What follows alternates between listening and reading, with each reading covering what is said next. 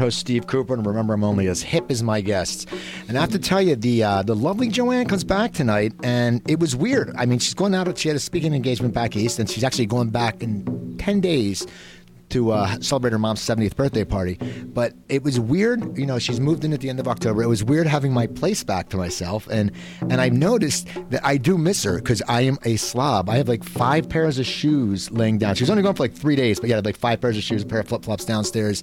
And what she does, which amazes me, is, and I don't know how she does it, every time I like take my shoes off, before I turn my head, she's taking them, putting them upstairs in the closet, and I never see her do it. She's like a true ninja. And then I was bad because, you know, I got to watch the diet because of my heart. So I was bad, though. I had a few cocktails the other night, and I got a pizza, which, let me tell you something. If you haven't eaten pizza in about a year, it really hits you. Oh, my God. I was sitting there. I woke up. My stomach was gurgling. It was awful. And I'll probably do it when she's out of town because that's the only time I really can get drunk and watch TV because I don't get drunk around her. Anyway, enough about that. We have a great guest, and I'm glad to have her on. She wasn't going to be able to make it, so you're going to hear she's feeling under the weather. So today, sorry, people, to tell you this, but you're going to hear a lot more of me talking, okay? I won't be too bad, but I'm giving her I'm cutting her down to she has 25 minutes allowed to talk. So you're going to hear 35 minutes of me. So this is going to be the best of Cooper Talk without my guests talking. But we have a great guest. We have Annabelle Gurwitch. How you doing, Annabelle? Oh, thank you so much for having me on. You know, it's so funny. I love that line that you said about you're only as hip as your guests. Okay, it just brought me back to the show that I did with Colin Quinn. It was one of my first jobs on TV when I moved to California. I got this job called it was a show. It was like a comedy variety show called Too Hip for TV. Okay. And it starred, if you could say starred, we were sort of the hosts, Colin Quinn and me and Amit Zappa.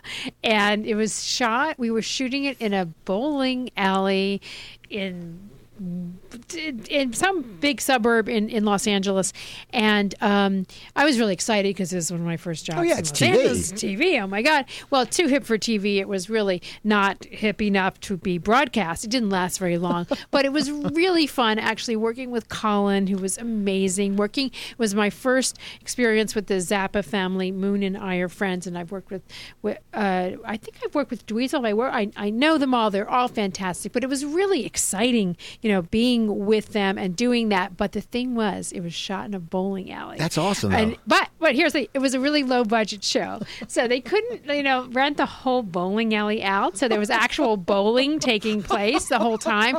They were like, well, just go with that sound. So I would go to sleep at night and I would still hear the pins crashing. And I started to develop a twitch. And every time I hear bowling pins crash, my eye just twitches because it brings me right back to that show and the non-stop, because you're shooting a TV show. Let's say the show was like a half an hour long. You're shooting, and we shot back to back, called gang shooting, right? So we're shooting it back to back. It was on once a week. I don't even remember what network it was on, but it was you're shooting it for 10 hours a day, bowling pins, just going. It's like, oh my God. And it's weird you say that. I don't bowl. And it's weird about the pins, how it sticks with you. And I noticed this the other night, and we solved the situation. I live in Burbank. I live right down the street from the studio. And I never really noticed it because I don't know, maybe I didn't sleep with the upstairs window open. But trains. Every night there's trains. And some weird reason in L.A., birds, I grew up back east, and I know you grew up down in Alabama, you grew down south, and then you moved to Florida. Alabama, Florida, moved on, yeah. But back east, was it me or birds were out in the day?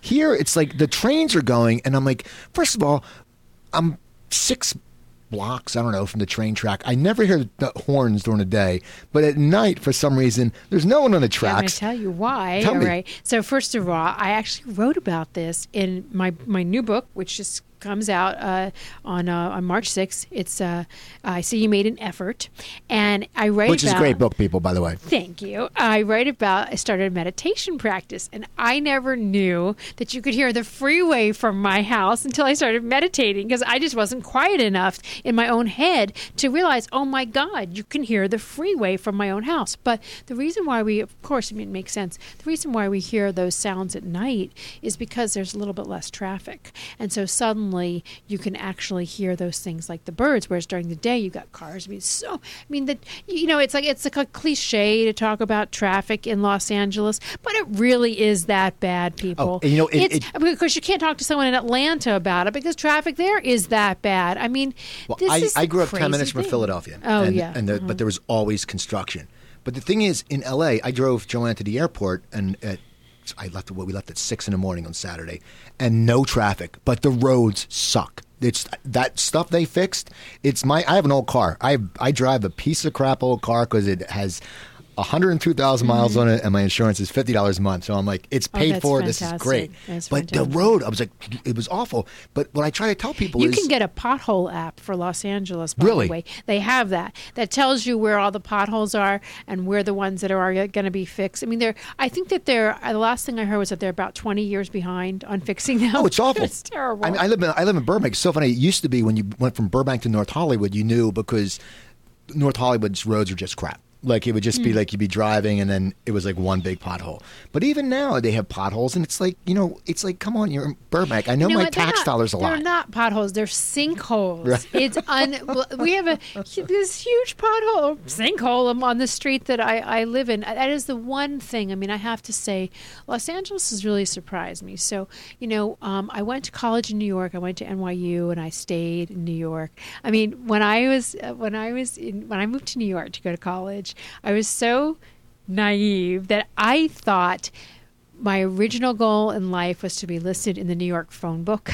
I thought you had to do something because New York, I mean, it's like New York, So I thought you had to do something really special to be listed in the phone book there. And I loved New York. And when I moved to LA, I really thought, I don't know how I'm going to do this. It's a sprawl. It reminded me of Miami where I grew up, and I really wanted to get away from that.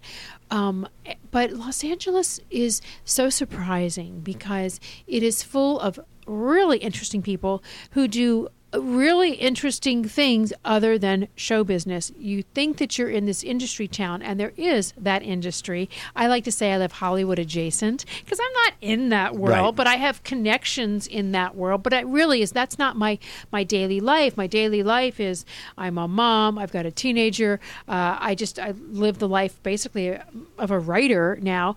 But as a person, I mean, I'm just a woman in my 52-year-old woman living in Los Angeles, not Hollywood. Right. And there's a really interesting art scene. The restaurants are amazing. Food, if you're a foodie, Los Angeles is your town. Are you a big foodie? I'm a big foodie. I'll give you a restaurant. Okay. I don't know where you live, but a restaurant Right. just opened in Burbank. They used to be in Culver City. It's the owners. The place is called Commonwealth.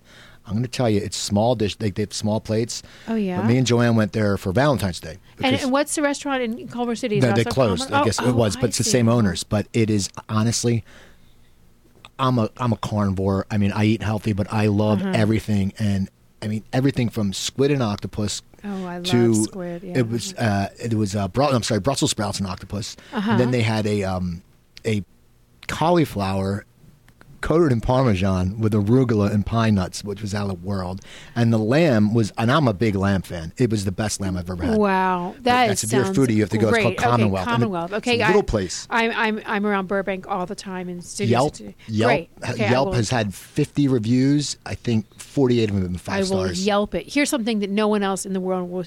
Ready, Steve? I'm going to say something that no one in the world is saying except right here. Oh, I'll Bing it. Oh. No one will ever say no one. Google Bing did not take off. Bing is like the 8-track of search engines. It had some potential.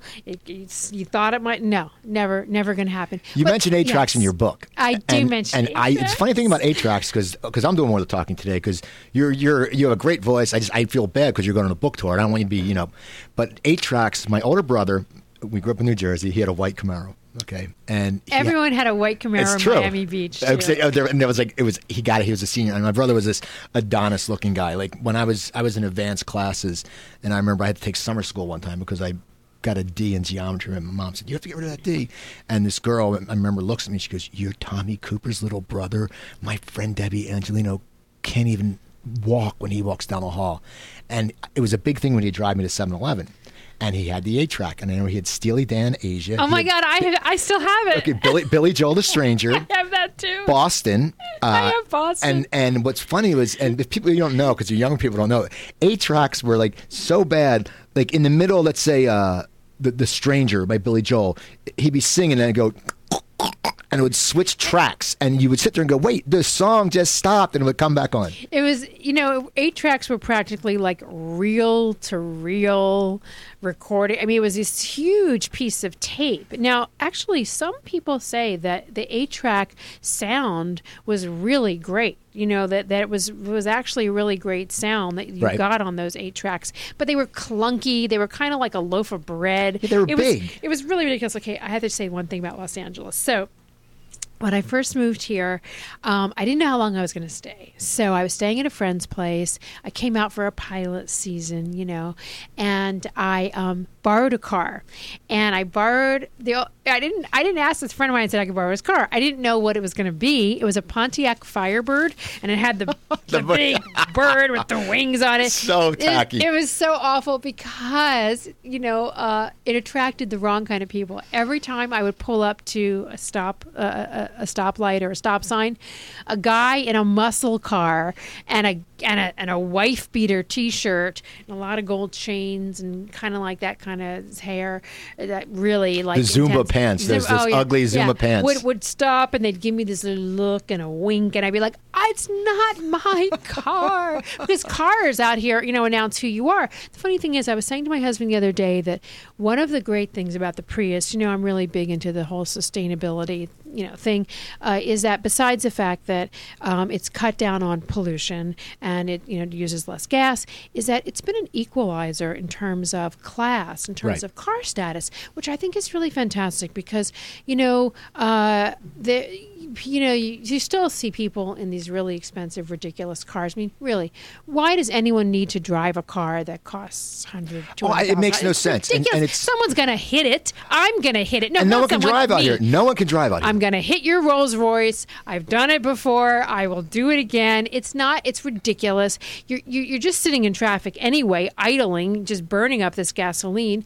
And it's embarrassing. Do you really have to show us how wealthy you are? But a lot of people, a lot of actually, movie stars switch to Priuses, and that's kind of great because it sort of leveled, the sort of playing field in terms of the car status thing. But I wanted to just say that there's a lot of great things about Los Angeles and great people out here that I never expected. I came out here to work, and I stayed out here to live and to raise my kid here, which may be a questionable thing. But you know what I mean?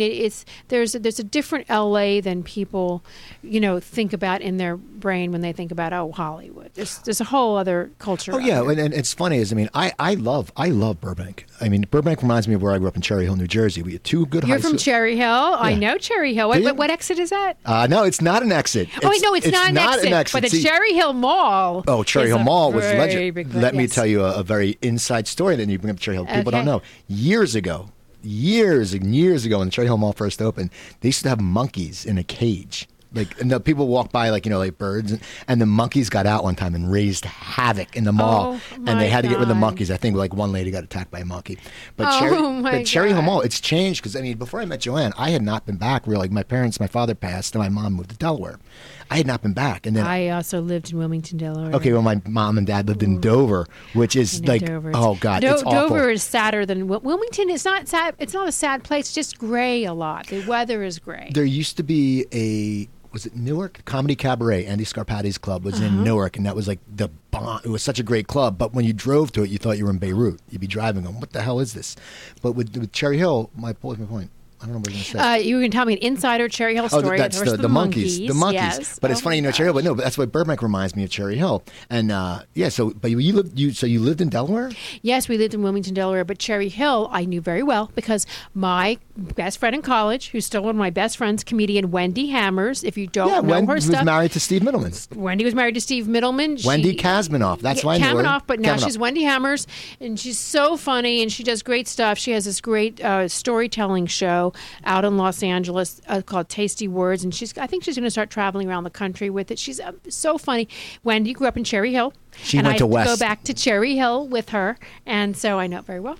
She went to West. I went to East. Because I remember I hit her up. I had worked with. I did stand up and I got out of it, and then I was fooling around with it, and then someone I knew was a fan of Steve, and I reached out. I know he's married. Funny. I actually just called Steve last night, and but yeah, Wendy's at Cherry Hill, and I always love Cherry. And there's a guy named Joe Matarese who's from Cherry Hill who's done Letterman twice. Now, some people get confused with me. Like I've had a very varied career, let's just say, and I say that with like that kind of parenthetical around it, because I've done a lot of different things, and I've always worked with comedians. When I was the anchor of Not Necessarily the News on HBO, which is long time ago now.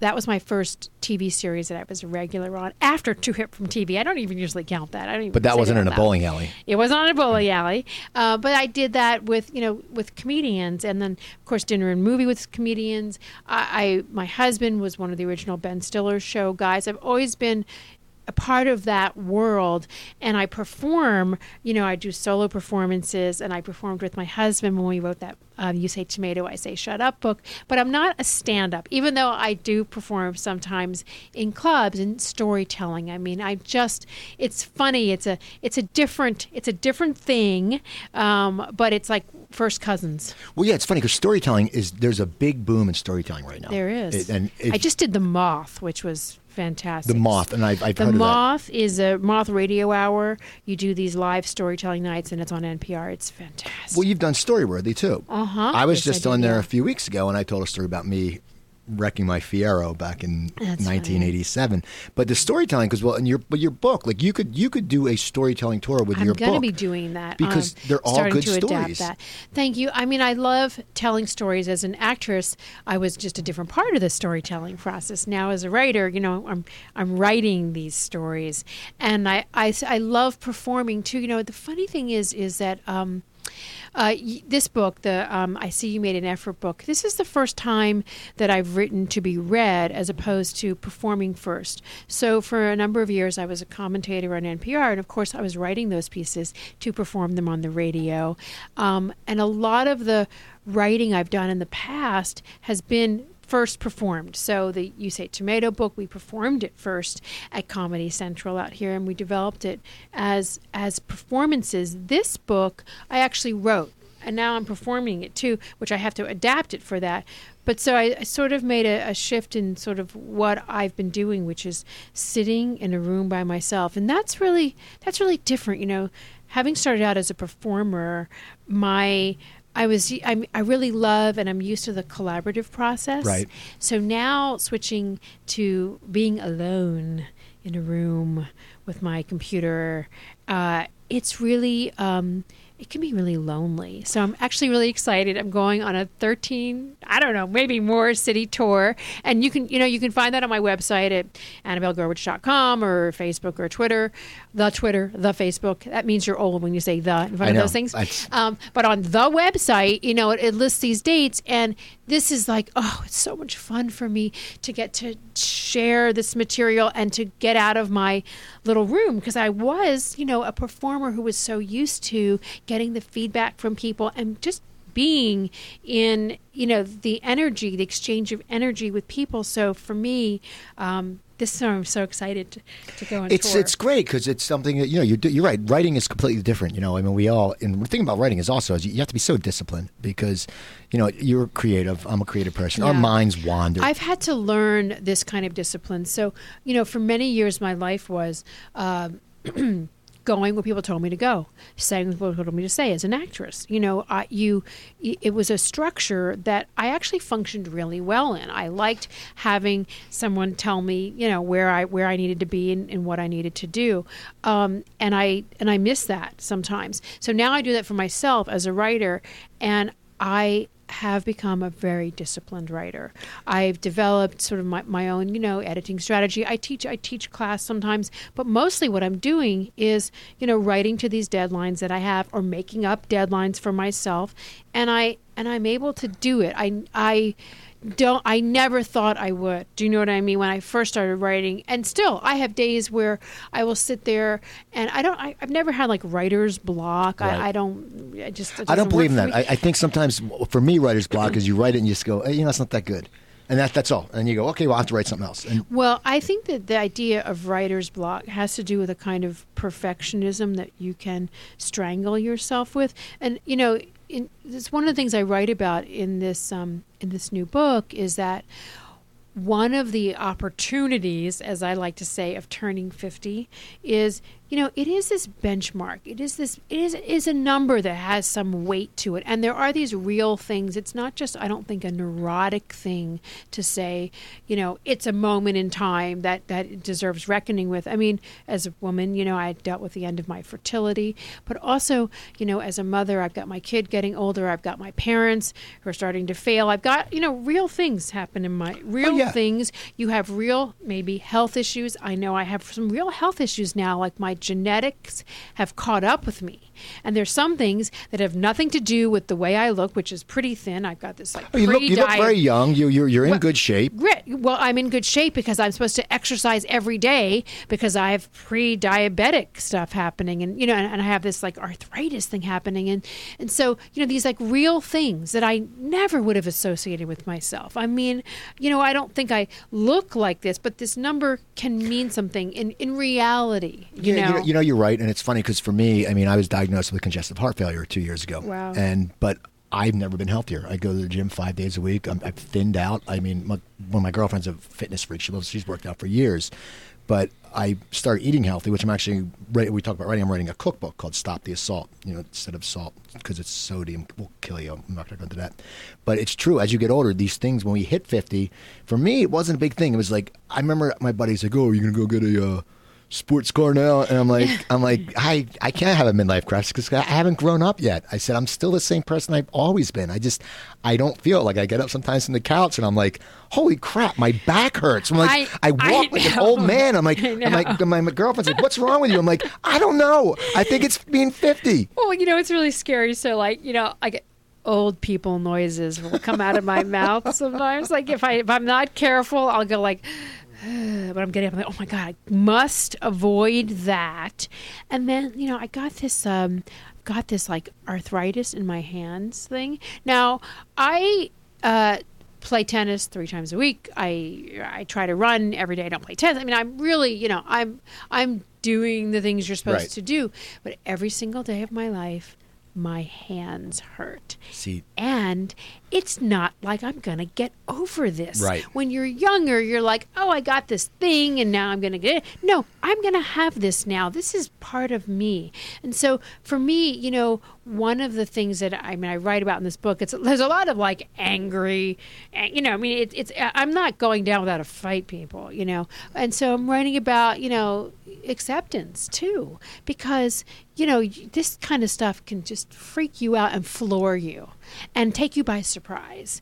And so that was one of the reasons why I wrote the book, was to, misery loves company. You realize you're not the only one going through this. And I think we need to know that. I mean, because even like when you talk about Brown as Elle the new McPherson black, has turned 50 people. Sandy Bullock is 50. Keanu Reeves, Bill and Ted's Excellent Adventure is turned. It's 50.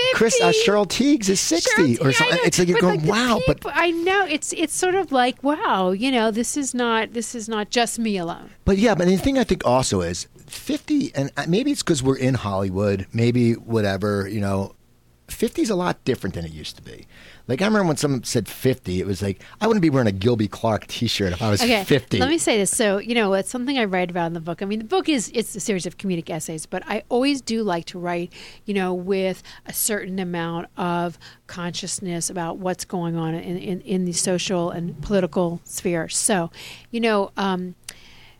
50, in a lot of senses, it isn't just because we live in Los Angeles. 50 is different than the old 50, and that has to do with a number of social trends. So first of all, women having children later. When my mother was 50, she was a grandmother. When her mother was 50, that was like considered a really long lifespan. I mean, we have doubled our lifespan, in effect, within the last 100 years. So you're really looking at a different life, and that has like great things and also really weird and new problems, because I think part of the thing is we don't know what we're supposed to look like or feel like, or should we even acknowledge this? And I say, 50 isn't the new 40, it's the new 50. Right. So let's figure it out. Let's figure out what this is supposed to be. But let's not kid ourselves, because you know what? Anyone who's 40 knows you're not 40. Exactly. When you're 50. You're not kidding anybody. Well, my thing used to be, if you're 40, I used to have a standard, at least if you're a male, if you're 40 and you've never been married or divorced or had a DUI, there's something wrong with you. If you haven't had one of those three, there's something wrong, because for me, I've had all three. That's But it's true. The triple threat. Exactly. Steve Cooper's a triple threat. But no, but 50 now, it's cool. I was like, I'm not worried. I think, I went bald when I was like 30. I went bald later. But I sit there and I go, I'm not going to go through a midlife crisis. My girlfriend's 47. She's beautiful. I said, I don't need a sports car. I have a good-looking girlfriend. I love what I do. So I don't need, we were talking about the cars earlier. Mm-hmm. I drive a piece of crap. I'll tell you one thing. I ain't getting pulled over by cops. I always wear hats. They think I'm an old man. They're not pulling me over. That is really funny. Well, I feel like, I did have a midlife crisis. And that is what in some sense, it is a midlife crisis book, because what happened was, I didn't intend to start writing a book about turning 50. What happened was I was writing a series of essays about these sort of hilariously humiliating, at least to me. I had to laugh about these humiliating Let me interrupt you 1 second. I got to tell you about that damn makeup you wrote about. Okay. First time I was dating my ex-wife, and it was back when Clinique was big. Our first Christmas. And, of course, there's girls behind the counter. Like you said, the girl. Well, they see me. I was a young guy, with a credit card. I look like an idiot. Man, did I get abused? Because they all pop you with the, hey, well, you can get the dramatically different for $12, or you can get the big one, which is 5 times. And I walked in, I'm like, Jesus Christ! I just spent $125 on makeup. I don't even use shaving cream when I shave. It is dangerous. It's almost worse than like waterboarding. Okay, you go into a department store, and particularly if you're a woman of a certain age, you are a target. They just see you coming and they seduce you with these adjectives and adverbs. It does make me feel good that if you're an English major, you can get a job in the cosmetics industry, because there's reparative, restorative, collagen producing, it's anti-aging, age-defying, anti-gravitol. There's this whole thing called the cosmeceutical industry, which conflates the two words cosmetics and pharmaceuticals. The FDA does not recognize the word cosmeceutical, by the way. It doesn't mean anything, but you can't help but there's something about it that just sort of like it reaches into your wallet, and the next thing you know, you've walked out and your wallet is a lot lighter, and it's terrifying, because it just plays upon this thing that I think a lot of us feel, like women and men, about, like, am I losing my virility? Am I losing my sex appeal? And in one sense, yes. Yeah, I love to people who are younger than us, you're becoming invisible. Yeah, I love the line when you said my hands were just dirty. That just when you're talking about the stuff, and it's just so funny because it's so true, because we don't know, and you're right. We're it's like when you shop for organic stuff.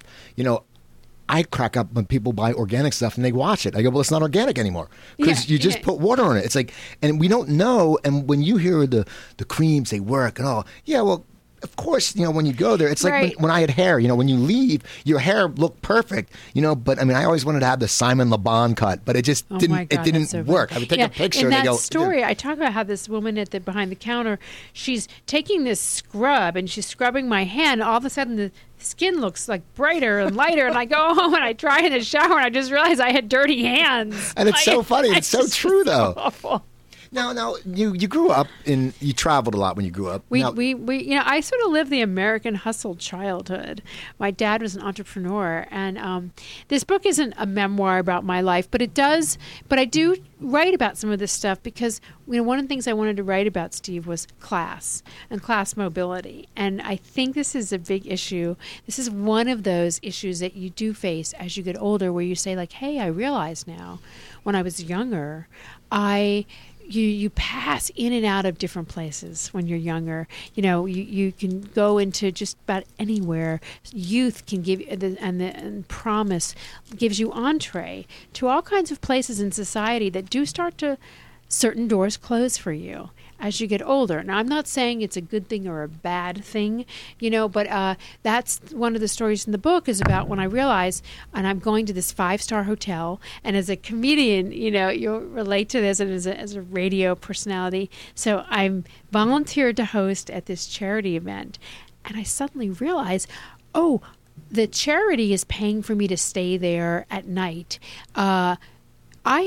I don't go to these hotels and pay for them myself, but everyone else here, they just spend this money like this. Oh, this is a different world. There's another world out there that I, when I was young. Not that I'm saying I dreamt about this as a goal, but it's there's a sort of a thing of there's a recognition. Oh, that's not my world. That there are different worlds, and some of them will not be your world. And I feel like I had to recognize that and reckon with that at this age. And not to say that this is look, I think I live a very privileged life. We live in a first world country. It's a first world problem for sure.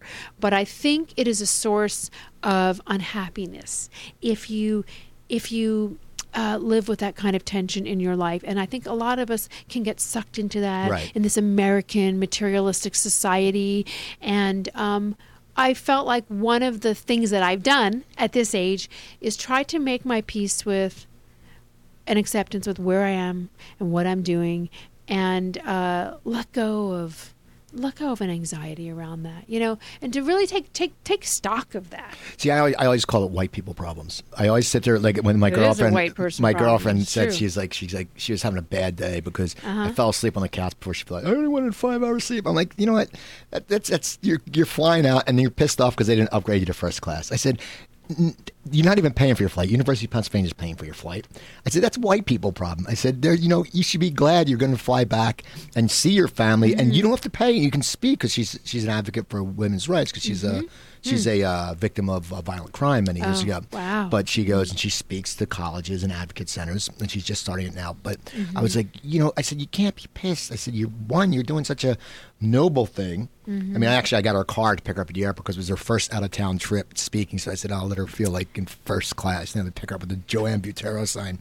But that's the thing. We sit there and there's those lights. Like, you're right. Like, the people always stay in those hotels. I'm one of those people. I don't give a crap. It's like I'm fine with my little hotel because from doing stand up, we used to stay from staying into a casino to like a old converted trailer park was the worst in Erie, Pennsylvania. Well, I'm going to just admit this. Yeah. Oh, those nice hotels. Oh my God, it's fabulous. Of course, I don't have the money to do that. No, I'm going to say, no, sure, I can be seduced by that. It's fantastic. But on a day, but if I live that way but I mean, I'm not, but if I'm unhappy with my own life because I don't live that life, that's going to make me unhappy. And that's sort of one of the things I felt it was important to do at 50 is to say, what is it that makes me unhappy? And I definitely feel like, envy and that sort of thing, and that's very big in our culture. I mean, look at the culture we live in. The fascination with people like the Kardashians. I find that just turns my stomach. It repulses me. The Kardashians repulse me. So repulsive to me. But this Donald Trump, this sort of fascination we have with wealth, it can creep up in certain ways in your life, and I feel like at this age, I've had to just really say, like, you know what? Anything that's not working for me, I've got to let go of. I've got to really, because I don't want to waste any time on that. And I could definitely get into not so much the envy of me. My God, Donald Trump. He's a scary person, but other people's careers.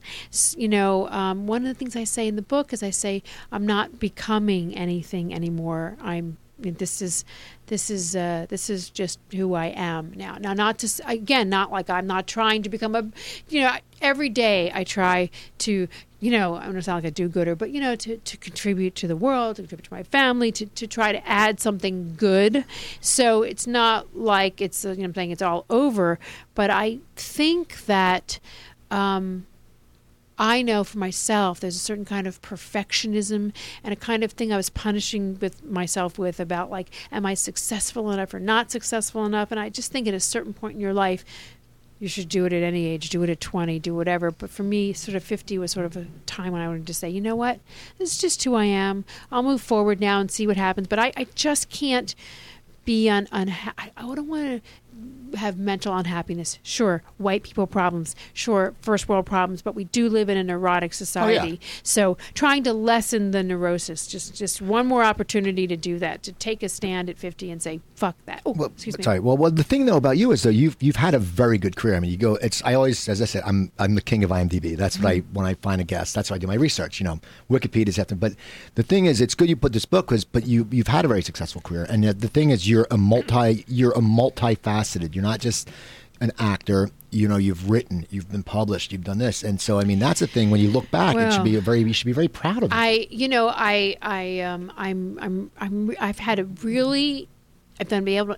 feel very lucky that I've been able to do really interesting and varied work. I've done a number of reinventions, and it wasn't just because it was fun. It was because I need to work. I mean, right. I'm a scrappy. My friend Melanie Mayron, who was on 30 something. I love Melanie. She directs now. She once said, "You know what we are? We're scrappy Jewish girls." And it's not just because I love being scrappy, but I have to. I've had to reinvent because certain doors close.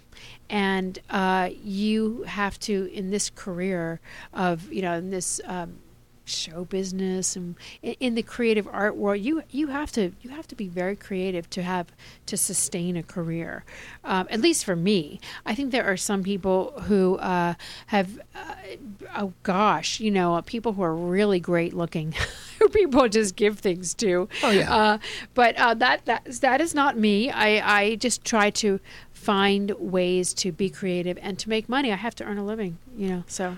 I was going to ask you, I don't know if it was already happened or it's coming up. You're doing an interview thing with Jane Kaczmarek. Oh, I did that about a year ago. I did these series. How did you get into that? How did you get into the interviewing thing? I mean, was it something that someone approached you? No, that's Live Talks LA. That's one of my book events with Jane Kaczmarek. No, I was hosted TV shows for a number of years.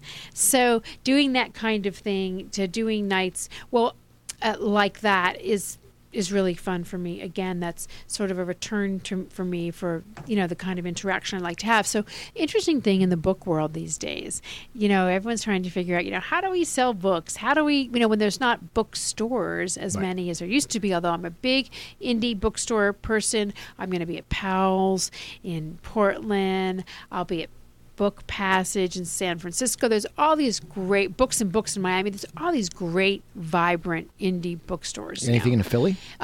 No, not yet. Philly, invite me. Go to Cherry Hill. Fred Stoller spoke at the JCC on his book. It's a giant JCC. Oh, I've heard about that. Hit them up. I bet Wendy Hammers has clout with them. I'm going to call Wendy and Fred. I love Fred. Fred is fantastic. And I loved his book, just by the way. My Seinfeld Year. Right. Great book. So what I was going to say was, so one of the ways that publishers and booksellers have come up with making, an event, because an event helps focus people towards buying a book, is at least the theory, is having conversations. So I'm doing something in Pasadena with Jerry Stahl, author of Permanent Midnight. He was on a few weeks ago. What a great guy. He's a great guy. I'm doing something with Jane Kaczmarek in Santa Monica. I'll be with Barbara Ehrenreich in D.C. So, this is in New York. I'll be with Randy Cohen, the former ethicist from the New York Times at the 92nd Street Y. So,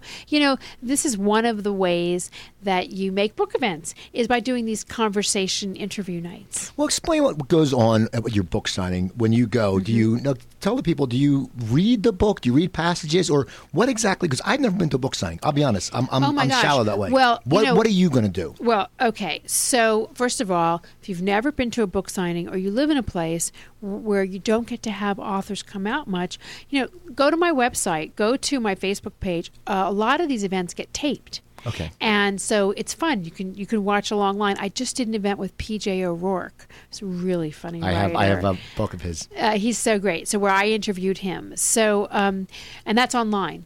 You just Google me and PJ O'Rourke. So, there are all different kinds of events. Some are author events where I'll read, people will ask me questions. Sometimes they're just straight interview talks with, like with Jerry Stahl. That's going to be a talk. We'll be talking about the new book. We'll be talking about the writing process. And then some events are signings. Like I've got 2 events in LA this week where I'll read from the book. And then I also have actresses sometimes come, and I've got Gina Gershon, who's turning 50 in New York, who's meeting me in New York. She's going to read from my book. I've got Annabeth Gish in Los Angeles. She's one of my favorite actresses. Mystic Pizza. And she's on The Bridge, which is... I love The Bridge. The Bridge is an amazing show. There's a few things. First of all, I'm sure you're also a True Detective fan. I'm a very big True Detective fan. It's sick how great of an actor Matthew McConaughey is. And it's not that he's hands down gorgeous. Something happened to him. Yeah, everyone says that. Where first of all, they tried to make him, or, the way the business goes, they tried to make him to this heartthrob guy, and he spent many years in rom-coms, romantic comedies, with his shirt unbuttoned, tanned, and it was awful. Now that he is weird and kind of back to his oaky Texas roots, he's great. It's amazing. It's like he had a full body head transplant. I don't know what happened, but it's awesome. It's the kind of roles. But remember, one of his first movies was Dazed and Confused. He was hands down astounding in that movie. He's astounding in Dallas Buyers Club. He's astounding in Mud. True Detective. I'm obsessed with it. I watched this past week's episode twice. I do that too. It's so funny. Who is the Yellow King? If you know who the Yellow King is, and you have a good idea, it's Abe Vigoda. It's Abe Vigoda. Hit me up on Twitter at Annabelle Gurwitch. I will send you a free copy of I See You Made an Effort if you've got a good theory on who the Yellow King is. What amazes me about that, well, just for like The Bridge too, there's these TV shows. Well, the thing is, TV is great. Interesting thing about True Detective is it's only one writer. It's not a staff. It's one guy. Yes. And it's only going to be 8. Next week's the last episode. And then if it comes back, it's a completely different cast. But it's just... Oh, is that... Yes. Oh, they're going to tell different stories, like American Horror. The guy had he wrote these, and you're not going to get McConaughey and Woody Harrelson on TV again. McConaughey and Woody Harrelson are amazing combination. Yeah. Woody Harrelson's very, I think, underrated. I think he is a very strong actor. Remember when he played Larry Flint? Yeah. He's yes, you're right. He is underrated. Everyone thinks of him as Cheers. They think of that role. They don't think this guy who, and he played Larry Flint. In this role, he's great. You're so right. He is a great actor who was so good in Cheers that people thought he was kind of like, not too bright. Right. And that was just great acting. And that can happen for actors. You get pegged as something, and then it's hard to get out of. And he was so good in that. It was also, it's really, he is so much fun to watch. These characters are so deep and layered and dark and the loose ends. And he can play a badass, then he can play like a doof. And that's what's good about him. What made you get into acting? A doofy badass. Now that takes some work. What made you get into this whole thing? I mean, you were a kid. Were you performing as a kid? Yes. I mean, not professionally, thank God, because I would be, probably I would be in prison. I'd be, it's very sad. And whenever anyone tells me, I say this in the book, whenever anyone tells me that their kid has been bitten by the drama bug, I always say, "What's going on? We have to nip this in the bud. This is a mistake."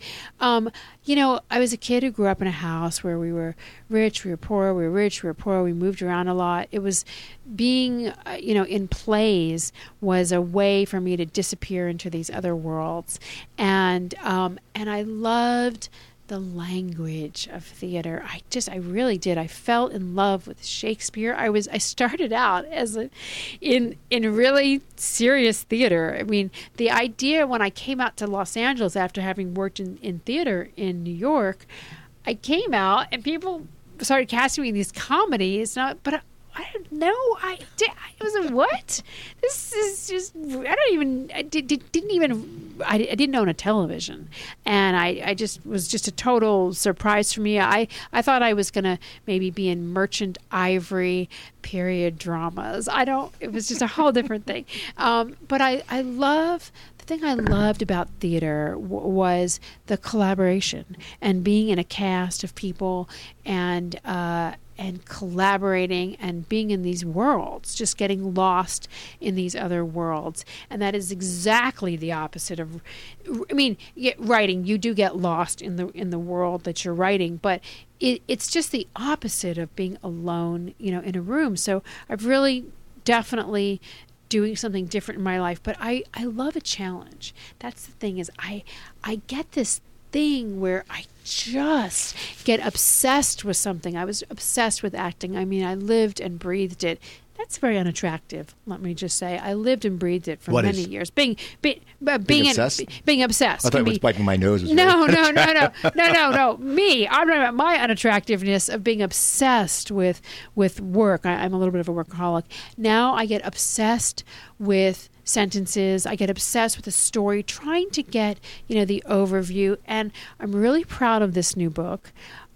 There's some flaws in it that I don't think I was able to get around. What would you say is one of the flaws that you can get around? Well, what was hard for me to conceive of, so I wrote the book as a series of essays, and then there's the way they fit together and the order they're in. There is a certain kind of build to the book, but I wanted the essays to also stand on their own, because the way I like to read, I love reading short stories and essays. I'm a little bit obsessed right now with this guy named John Jeremiah Sullivan, whose book came out a couple years ago called Pulphead, and it's just such extraordinary writing. But the way that I read them is I pick up different. I don't read them consecutively, so I wanted the pieces to stand on their own, but then I also wanted there to be a build in case you read it consecutively. Okay.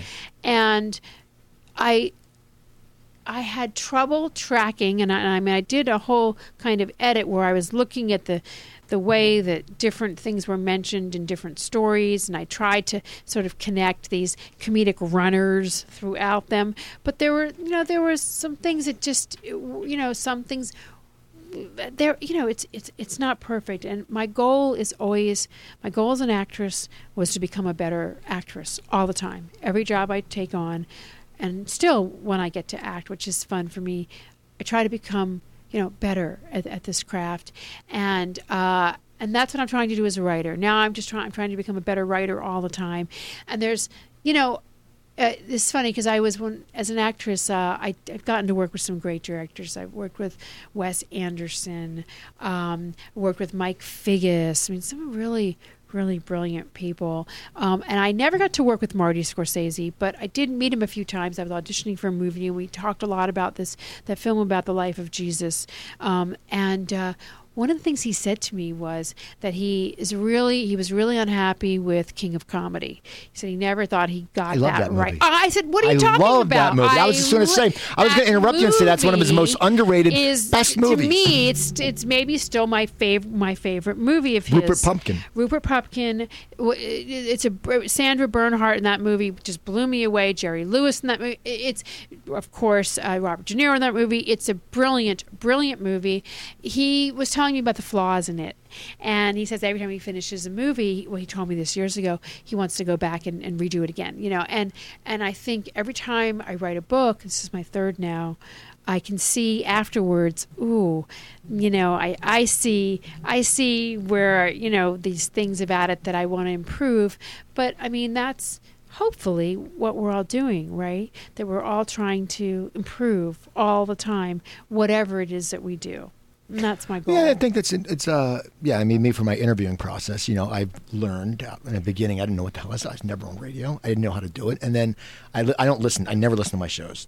I just because I don't want to hear my voice. I don't, because I'm sitting there going and go, well, I had the interview. I don't. Yes. I was here. I don't need to listen again. I know some people who love the sound of their own voice. I don't want to hear it. For 7 years, I did dinner and a movie. I don't think I saw a single show.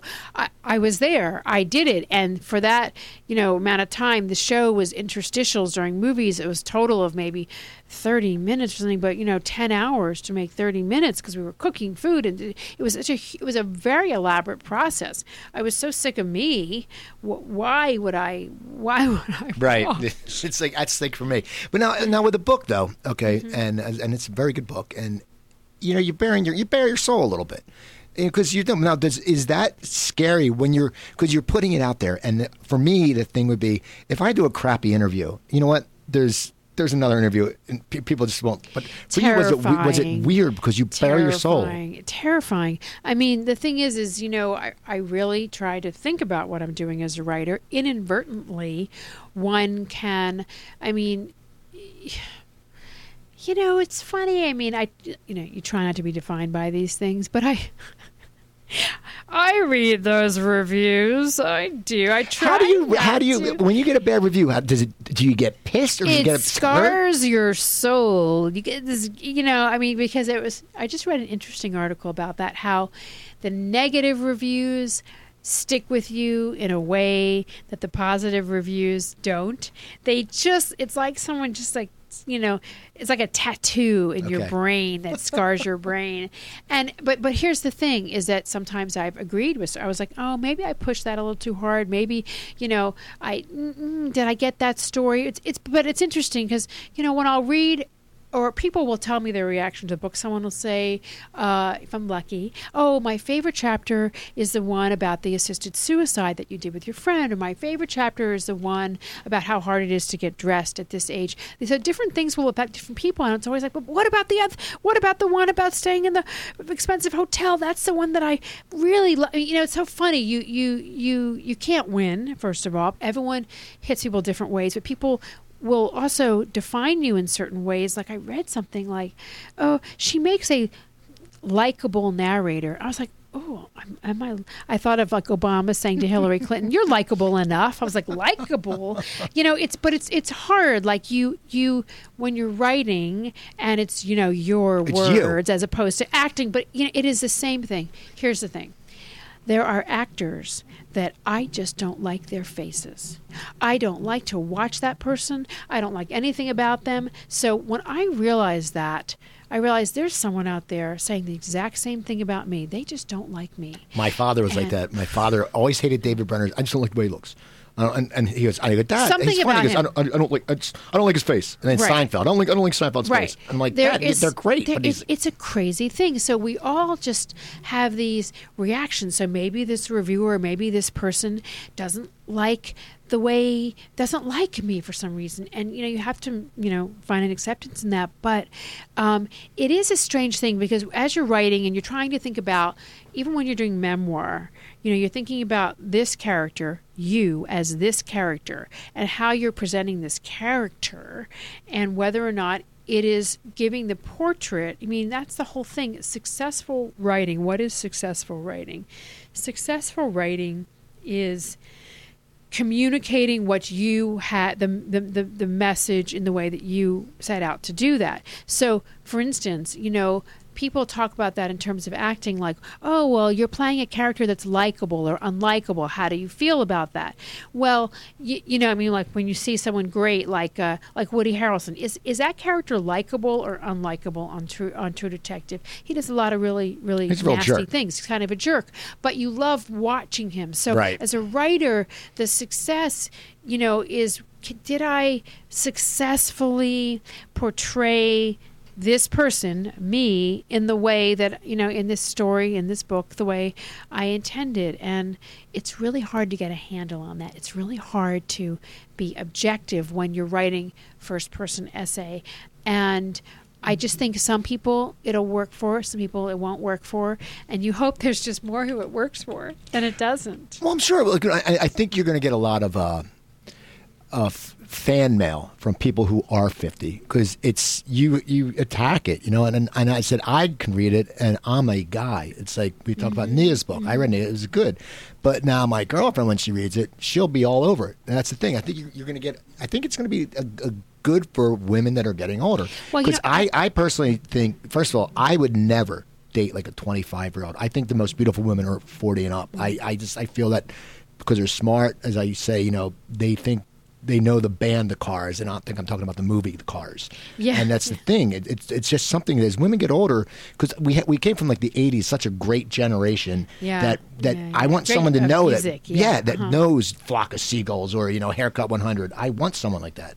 Yeah, New Order, very important. I love New Order. Got it. That was the club. That was the dance club. And that was the song. And also, it's funny. I saw you were in Bright Lights, Big City. I was. And Pump Up the Volume was like the club. Like that was like the drug song. Like everyone was like, oh yeah, Let me just Pump Up say, the Volume. for me, the Ramones was much more of a definer than like the Beatles or the Rolling Stones. I'm of the generation where the Ramones are what blew my mind.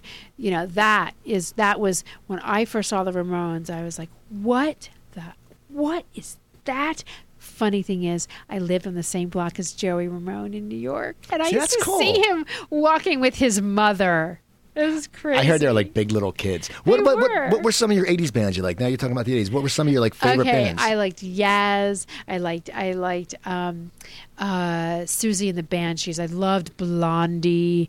I loved Three Teens Kill Four, which was a local band in New York. Okay. I just love the name, Psychedelic Furs. I was major into that. Ramones, Clash.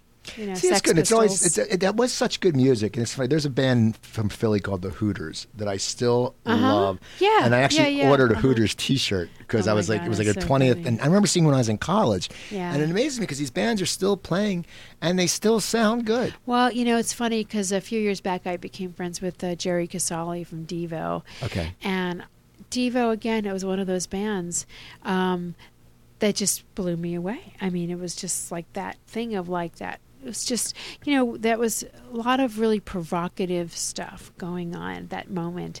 And, it's internalized, which is why we relate to each other. And I do hope that people will find this book and like it and feel like it is. I love when you said attacked it, because I do feel like I want to attack this thing of being 50. I do. I'd like to squash it and Well, I'll be posting on Facebook how good it is. Thank you. But you know what I mean? I think you have to sort of attack it. Otherwise, you're running from it, and you're running from an experience that I think is really important to embrace. Yeah, and it's my turning 50. I was like, you know what? I go, I don't give a crap. It's 50. I still feel pretty much the same. I don't. But I don't feel like, oh my God, I'm 50 now. I'm like some alien. And that's the thing. But we people always put numbers like you're 50, and it's like it's stupid. The numbers so crazy. It sounds so huge. It really, it's like it's a big number. We have a few minutes left. It's been a pleasure talking with you. Thank you, Steve. So tell people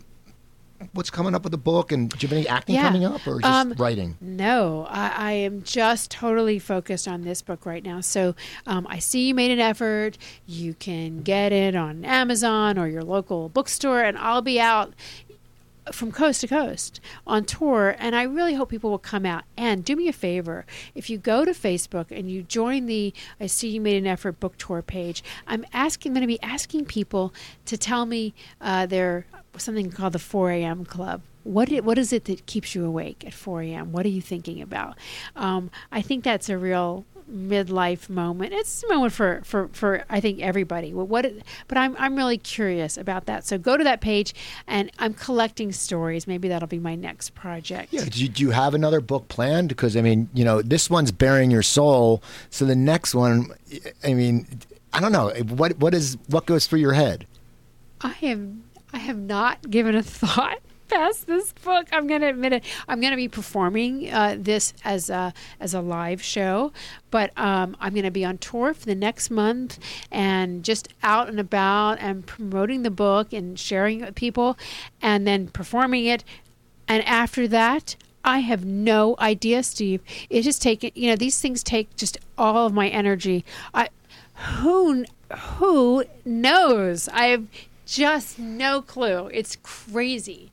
It's just in a form of insanity. Write a book is like sort of like entering this sphere of insanity, because for me, it just takes everything.